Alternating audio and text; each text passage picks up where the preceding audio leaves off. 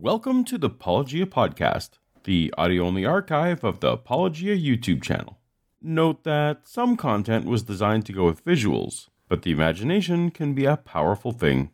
If you enjoy the podcast, please consider giving it a 5-star rating on the podcast app you're using now to help us reach more people. Or, since this endeavor is ad-free, consider going a step further and supporting us for as little as $1 a month at patreon.com/apologia. But for now, let's get to the episode. Part of the Apologetic series, posted December 18th, 2020, titled, Does God Exist? Many Absolute Proofs. Millions believe God exists.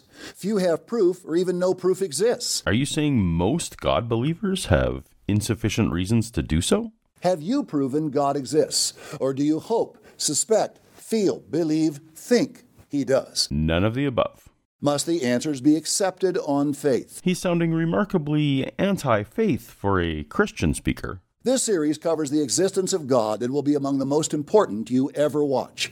In under 2 hours, you will see it is impossible for God not to exist. Impossible. All doubt of his existence will vanish. Vanish. You will also see how God describes atheists. He's probably not tapping that thumbs up button.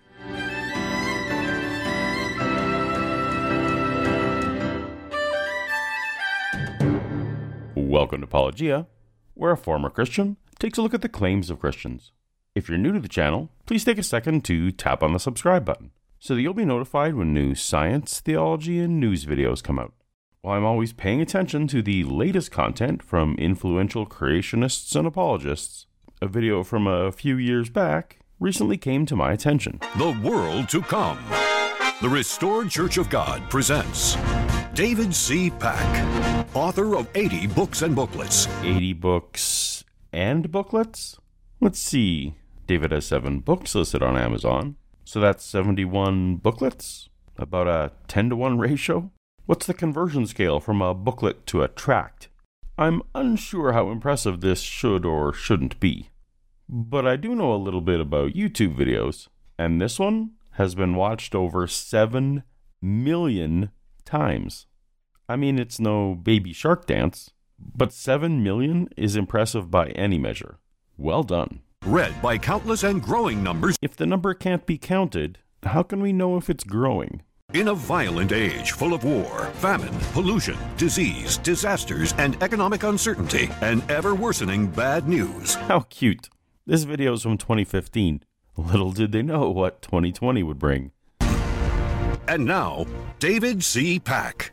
Almost 50 years ago, I learned of absolute proof God exists. Absolute proof is a phrase normally reserved for the realm of mathematics. I don't know of anything at all in science that is considered absolutely proven. David is creating a tall order for himself. Also, it seems selfish to have kept such a proof to himself for 50 years. But at least we're here now. My studies lasted 2.5 years. I came to realize I did not have to accept his existence on faith. Science has learned much more, and the case for God is now airtight. This broadcast begins presenting numerous absolute proofs God does exist. Some proofs will amaze you, others will inspire you, still others will surprise or even excite you. All of them will fascinate you with their simplicity.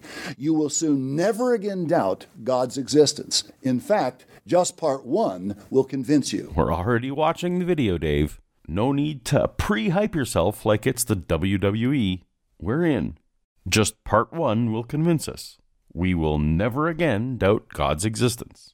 Let's go. A second great question is unavoidable and inseparable from the question of God's existence. Whether there is life on earth because of blind, dumb luck through evolution or because of special creation by a supreme being. Well, natural selection keeps biological evolution from being a process describable as dumb luck. That said, mutations have an element of chance, so I'll give David the benefit of the doubt that he'll clarify later. After all, he studied this for 2 years. That's like half a bachelor's degree. But his question itself is a false dichotomy. It's not evolution or special creation. There is a third option of special creation by way of evolution. Frankly, a view held by most Christians today. Most people assume evolution is true, just as millions assume God's existence. I'm glad you think that people shouldn't just assume God's existence. I also studied evolution versus creation in depth during the same period I sought to prove God's existence. Kind of a double major, I guess. What did you learn? I learned it takes far more faith to believe the intellectually fashionable evolutionary myth than that God exists. In fact, I learned evolution is based entirely on faith, because no true facts or proof have ever been found to support it. So again, you're saying faith is necessarily bad. And all the lines of evidence that support evolution, from transitional species in the fossil record, homology, phylogeny, genetic sequencing, common endogenous retrovirus sites, the fusion of human chromosome 2, all of that you've dismissed as not true facts somehow, despite the fact that these are simple, relatively non-controversial observations that can be verified independently and repeatedly, and are generally accepted even by organizations like Answers in Genesis as facts, even though they would dispute the interpretations. What exactly is a fact in your world, David? Faith does play a role in the life of a Christian, for the one who truly wants to seek God and learn to please Him. Faith is vital to a Christian. So, faith is good again? I'm confused. Now, before starting this study, remember, assumptions don't count. Neither do superstitious myths or traditions based on ignorance. What can be known from science? Only accept facts. Think rationally and clearly. Then accept what can be proven. This is excellent advice. Accept what can be proven. Carry on. The following excerpts are from a Wall Street Journal article, Science Increasingly Makes the Case for God. It demonstrates why it is impossible for God not to exist. It's long but powerful. Lest anyone gets the impression that this powerful article is the kind of hard-hitting investigative journalism that the Wall Street Journal used to be known for at various times in history, David's actually going to be walking us through an opinion piece written in 2014 by Eric Metaxas. If you're wondering where you've heard that name, Eric is an evangelical radio personality who just a few months ago in August 2020 punched an unarmed political protester in the back of the head for looking menacing. Since November, Metaxas has also been leading the charge in the election fraud campaign for Donald Trump.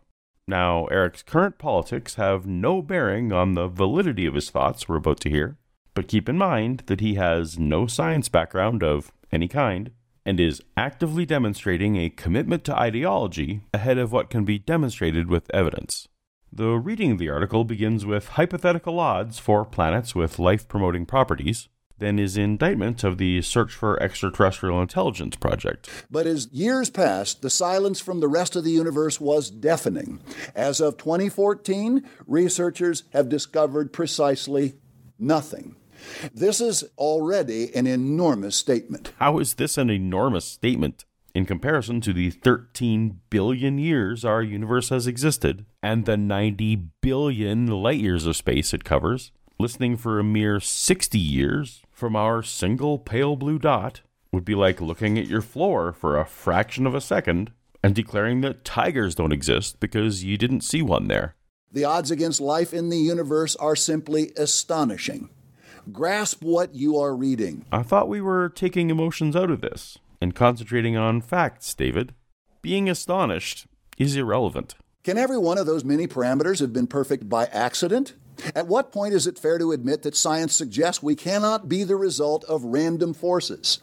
Doesn't assuming that an intelligence created these perfect conditions... Assuming that an intelligence created these conditions? What were we supposed to remember about assumptions? Remember, assumptions don't count. Right. Doesn't assuming that an intelligence created these perfect conditions require far less faith than believing a life-sustaining Earth just happened to beat the inconceivable odds to come into being? I'm guessing that you and I would not agree on how to calculate said odds, but very low probability events happen all the time thanks to high repetition. The odds of winning the lottery are inconceivably low. And yet we are not surprised to regularly hear that someone won the lottery. And when it comes to planets, well, let's use your numbers. Given the roughly octillion, 1 followed by 27 zeros, planets in the universe, there should have been about septillion, 1 followed by 24 zeros, planets capable of supporting life. Exactly. In fact, just last month, this paper factored in the latest data from the Kepler and Gaia missions to estimate 300 million habitable planets in our Milky Way galaxy alone. a similar sun to ours, a similar composition, capable of supporting water, and a similar distance from its sun. This isn't just statistical hypotheticals. Over 4,000 such planets have been actually individually identified, with another 3,000 awaiting confirmation. All this in our tiny corner of a vast universe. These conditions are practically routine, hardly inconceivable, proof of nothing. The fine-tuning necessary for life to exist on a planet is nothing compared with the fine-tuning required for the universe to exist at all. For example, astrophysicists now know that the values of the 4 fundamental forces, gravity, the electromagnetic force, and the strong and weak nuclear forces, were determined less than 1/1,000,000th of a second after the Big Bang. I'm going to need a citation for that, Mr. Metaxas, as these are all properties of energy, which cosmology posits existed in a singularity before the Big Bang, if before the Big Bang is a coherent way to describe it. The nature of these 4 fundamental forces were likely similarly predetermined, and it hasn't been demonstrated that they could be different. They may well be necessary and unalterable. Until that is demonstrated, even the concept of fine-tuning is entirely hypothetical. And it should go without saying that hypotheticals are not proof. Fred Hoyle, the astronomer who coined the term Big Bang, said his atheism was greatly shaken at these developments. Indeed, Fred Hoyle coined the phrase Big Bang in 1949 as a deliberately pejorative and misrepresentative title for the idea, as Hoyle favored an opposing universal steady-state model over the now familiar expanding universe one. Hoyle's mocking move here was not unlike a skeptic referring to the Christian God as a sky fairy. Of course, history proved Hoyle to be on the wrong side of science in this matter. In fact, he continued to hitch his wagon to an array of hypotheses that were ultimately disproven, like an extraterrestrial origin for the AIDS disease, outright denial of Archaeopteryx, and a proposed link between influenza and sunspots. In the end, Hoyle's contributions to society were primarily in science fiction rather than science. But by all means, let's hear what Hoyle thinks. He later wrote that a common-sense interpretation of the facts... Common sense is another way of saying personal intuition. Am I supposed to accept someone's personal intuition here? What can be known from science? Only accept facts. Right. The numbers one calculates from the facts seem to me so overwhelming as to put this conclusion almost beyond question. I can't find any work Hoyle has done on this, showing these calculations he's referring to. Perhaps he was too busy investigating space aids to publish them. Theoretical physicist Paul Davies has said that the appearance of design is overwhelming. I can't actually find this quote from Paul Davies, but if Paul Davies' quotes are being presented as proof, allow me to enter this for the record. First of all, I don't believe in any sort of God that the people who are viewing this video might have in mind, and nor did Einstein. Scientists believe that the universe can be explained by laws of nature, so any idea of a cosmic magician who can intervene and prod around, move atoms about, tinker with genomes and so on, is complete anathema to scientists. Until 1967, naval astronomers observed the Earth's motion in relation to the heavens to accurately measure time. All U.S. clocks were set in relation to these precise measurements. It was God who made this master clock of the universe. He set the heavens in motion, and man learned to use its wonderful accuracy. Creator God or not, the notion that the movement of the heavenly bodies is an accurate timekeeper is ridiculous. The amount of time it takes the Earth to do a full revolution is getting longer and longer. When the dinosaurs walked the Earth, it was only 23.5 hours, and many hours shorter than that when the Earth was young. The amount of time it takes the Earth to travel one rotation around the Sun is also getting longer and longer. Perhaps you've heard of leap seconds that we need to keep adding to the clock to accommodate for the imprecision of solar time. These rotations have some general utility for timekeeping, sure, but nothing at all resembling divine design. But God's great clock holds more marvels. In 1968, scientists built an atomic clock that uses cesium-133 atoms because they vibrate at the rate of 9,192,631,770 times per second. This is accurate to within 1 second every 30 million years. Imagine your watch was that accurate. Cesium-133 atoms never vary a single vibration. They are steady, constant, reliable, and cannot be an accident of nature that just just happens to always turn out exactly the same. God had to design the complexity and reliability of these atoms. No honest mind can believe otherwise. No honest mind can believe otherwise? This is merely an emergent property of the arrangement of molecules we call cesium-133. Just as the state at specific temperatures and pressures remains consistent for the arrangement of molecules we call H2O and water, or the property of light that it travels at a constant speed in a vacuum. Specific properties emerge necessarily from specific atomic arrangements. Why would it be more reasonable to think that a supernatural being is actively, constantly fighting against unknown forces to keep the properties reliable than to just accept that materials just have the properties that they have? Are we to believe that very sophisticated, humanly devised watches required the effort and ingenuity of skilled, intelligent men to create them, but clocks of far greater sophistication, precision, and design developed on their own? How utterly foolish to believe. You've seen absolute proof only the greatest watchmaker, God, could have devised these greatest watches. Materials have properties. That's not the same as claiming they developed on their own, or developed at all. Things have the properties they have isn't really proof of anything. This is equally consistent with a designed or undesigned universe. Or at least David would need to demonstrate for us why undesigned things can't have properties. What is the truth of modern science regarding the origin of all matter in the universe? Do scientists claim it has always existed? Or have they determined there was a moment in time when all matter came into existence? The latter answer is yes. No. The answer is no. But what is the proof? The first law of thermodynamics is matter and energy can be neither created nor destroyed. No natural processes can alter either matter or energy in this way. This means there is no new matter or energy coming into existence and no matter or energy passing out of existence. Exactly.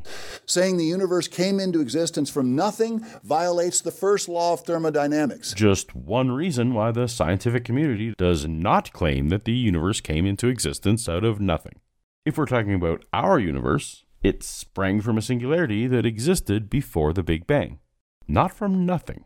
Maybe David should have spent a little longer on his research, because he is vastly misrepresenting the science here. This law plainly demonstrates that the universe and all matter and energy within it must have had a divine origin, a specific moment in which it was created by someone all-powerful. Far from it. This law plainly demonstrates that energy is eternal. It wasn't created. This creation notion is the one that violates the scientific law. There was a time when uranium could not have existed because it always breaks down in a highly systematic and controlled way. Not stable like lead or other elements, uranium breaks down. So there was a specific moment when all radioactive elements came into existence. It doesn't follow from anything observed that all radioactive elements came into existence at the same moment. I mean, every second, new radioactive carbon-14 isotopes are being formed when nitrogen atoms of the upper atmosphere collide with neutrons produced by the interaction of high-energy cosmic rays within our atmosphere. Heavier elements like uranium are formed in supernovas, which have happened throughout the universe's history and will continue to happen for billions more years, not all at once at some past moment. This argument from David is baffling. Remember, all of them, uranium, radium, thorium, radon, polonium, protactinium, and others, have not existed forever. This represents absolute proof that matter came into existence. In other words, matter has not always existed. Well, no. Radioactive elements are made of matter. Chocolate cake is also made of matter. This cake didn't always exist and will at some point cease to exist. That says nothing about the matter that makes up the cake, or the matter that makes up radioactive elements. David is very confused. Matter could not have come into existence by itself. I don't claim that it did. No rational person could possibly believe the entire universe, including all radioactive elements, that prove there was a specific time of beginning, gradually came into existence by itself. I mean, you do accept that matter and energy reconfigure from one form to another, right? The radioactive elements you spoke of are a great example. Uranium becomes lead. This is pretty basic stuff. Try to build something, anything from nothing. Even with your creative power engaged in the effort, you would never be able. You cannot, in 100 lifetimes of trying, produce a single thing from nothing. First, you'd have to demonstrate nothing, that there could even be a state of nothing from whence to start building. Nothing has never been observed. Again, David is putting forth a hypothetical, and again, hypotheticals cannot serve as proof. Can any doubter believe everything in the entirety of the universe, in all its exquisite detail, came into existence completely by itself? Be honest. Again, accept facts. This is proof that the natural physical realm demands the existence of a great creator. The natural physical realm demands a natural physical realm. So far, this creator remains hypothetical and seemingly superfluous. Occam's razor tells us not to add unnecessary assumptions. Remember, assumptions don't count. I remember.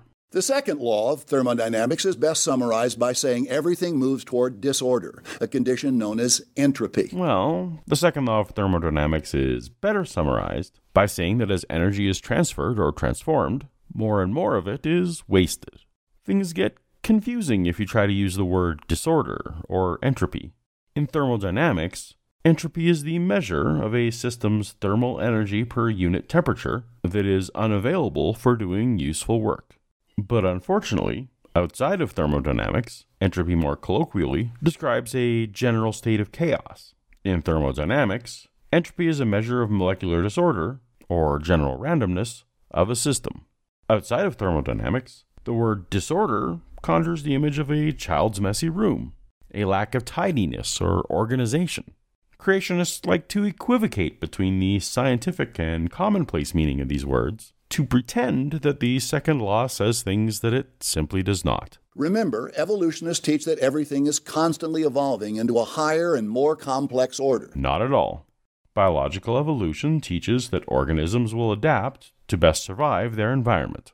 Because environments change in unpredictable ways, the idea of higher or lower evolution has no meaning. And complexity has no inherent survival advantage over simplicity.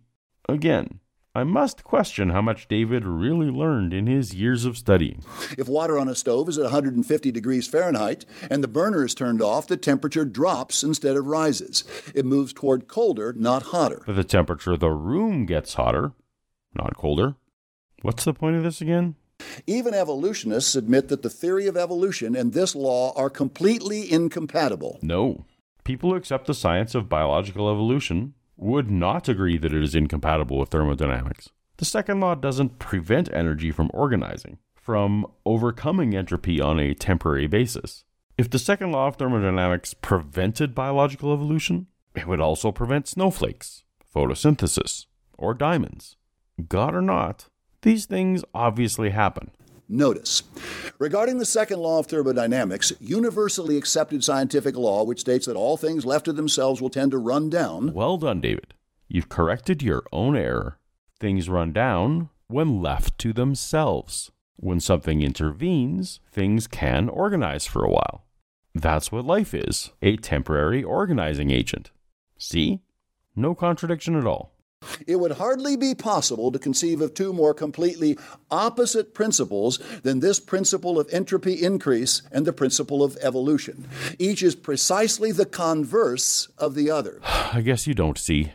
This line of thinking argues against the concept of life itself, not against evolution, not for or against God either. As Aldous Huxley defined it, did you want people to confuse writer and philosopher Aldous Huxley with his more famous grandfather Thomas Huxley? The zoologist whose advocacy for evolution earned him the nickname Darwin's Bulldog? Evolution involves a continual increase of order, of organization, of size, of complexity. No offense to the grandson, but that's completely not what biological evolution is. Evolution is just as likely to produce smaller and less complex organisms. No wonder David is confused. We have established that creation demands a creator. Have we, though? Now some amazing scientific proofs of creation. Evolution is shot full of inconsistencies. That's not how this works. Conclusively disproving evolution would do nothing to prove creationism. I thought this was supposed to be a video proving God exists, not disproving something unrelated.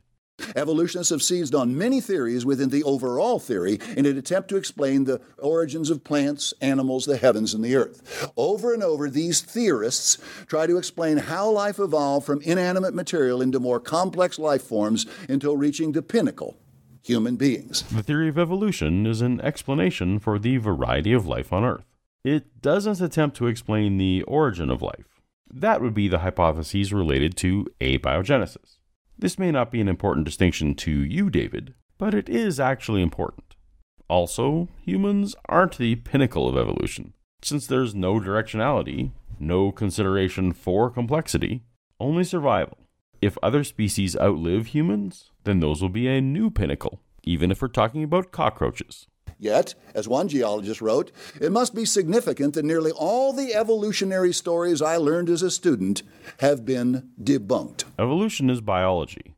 How much biology did a geologist learn as a student? Also, Derek V. Ager was born in 1923, so I presume his student years were in the 1940s? That's 10 years before the discovery of DNA. I imagine a lot about biology classes changed after the discovery of DNA. Is this vague 50-year-old anecdote from a geologist supposed to count as irrefutable biology proof? Here is one example of a debunked theory. Many evolutionists have tried to argue that humans are 99% similar chemically to apes, and blood precipitation tests do indicate that the chimpanzee is people's closest relative. I've never heard of an argument from chemical similarity in my whole life. So we see on the screen that this claim comes from the father of modern young Earth creationism, Henry Morris, and his book The Twilight of Evolution, which was first published in 1963, nearly 60 years ago. And Morris seems to have got this information from this paper from 1925, nearly 100 years ago. This was 28 years before Francis Crick's DNA discovery, and 5 years before sliced bread was sold in stores. Really, David? Your disproof of evolution is to point out that a nearly 100-year-old comparison method isn't particularly meaningful today? Or you may be hoping that your audience will hear 99% similar chemically, and in their mind conflate that with 99% similar genetically. Vastly different concepts.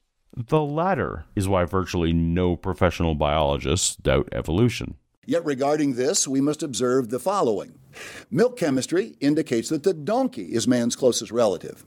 Cholesterol level tests indicate that the garter snake is man's closest relative. Maybe that's why science stopped publishing on this nearly 100 years ago. More people should weep for evolutionists. But Christians who deliberately misrepresent science like David is? What should we do for them? Let's consider the incredible complexity of life.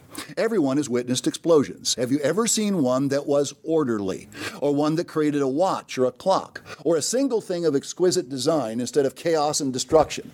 If you threw 1,000,000 hand grenades, you would see them produce chaos and destruction 1,000,000 times. There would never be an exception. The theory of evolution posits exactly 0 explosions, so I have no idea what David is trying to say here. Maybe he means the Big Bang, but that's an expansion of space-time and not related to biology. Dr. B.G. Ranganathan said, "The probability of life originating from accident is comparable to the unabridged dictionary resulting from an explosion in a printing shop." Not even close. An explosion is a one-time randomizer. Evolution involves generation after generation, where beneficial mutations are kept and harmful changes die out. While still a wildly imperfect analogy, it'd be closer to a printing shop that creates thousands of new books every day, but starting each day with the most correct letters from the previous day. With that method, it wouldn't take many generations to get there. Sadly, David made me force my improved analogy to have an end goal. I just want to be clear that evolution has no end goal. Consider the common mousetrap. Everyone is familiar with it, and most have used one. Which part of a mousetrap could you remove and it would still work? The answer, none. While ingenious, it is still a very simple mechanism. Since the mousetrap cannot be made any simpler, it represents a condition called irreducible complexity. Perhaps David is unaware that he's chosen the exact same example that was put on trial in 2005 in the Kitzmiller versus Dover case, where this notion of irreducible complexity was considered in the courts. Miller arrived at court making an unusual fashion statement. As an example of what irreducible complexity means, advocates of intelligent design like to point to a very common machine, the mousetrap. That this whole machine is completely useless until all the parts are in place. Well, that turns out not to be true. And I'll give you an example. What I have right here is a mousetrap from which I've removed 2 of the 5 parts. I still have the base plate, the spring, and the hammer. Now, you can't catch any mice with this, so it's not a very good mousetrap. But it turns out that despite the missing parts, it makes a perfectly good, if somewhat inelegant, tie clip. And when we look at the favorite examples for irreducible complexity, and the bacterial flagellum is a perfect example, we find the molecular equivalent of my tie clip, which is we see parts of the machine missing 2, 3, 4, maybe even 20 parts, but still fulfilling a perfectly good purpose that could be favored by evolution. And that's why the irreducible complexity argument falls apart. Ultimately, irreducible complexity lost the case and was deemed to be non-scientific by the Christian judge. Now, courts don't actually decide scientific matters, but this was a hard loss for a non-compelling notion. What are the implications of this? Charles Darwin, in his famous work, The Origin of Species, framed a giant problem for him and all evolutionists. If it could be demonstrated, he wrote, that any complex organ existed which could not possibly have been formed by numerous successive slight modifications, my theory would absolutely break down. Those are his words. They are.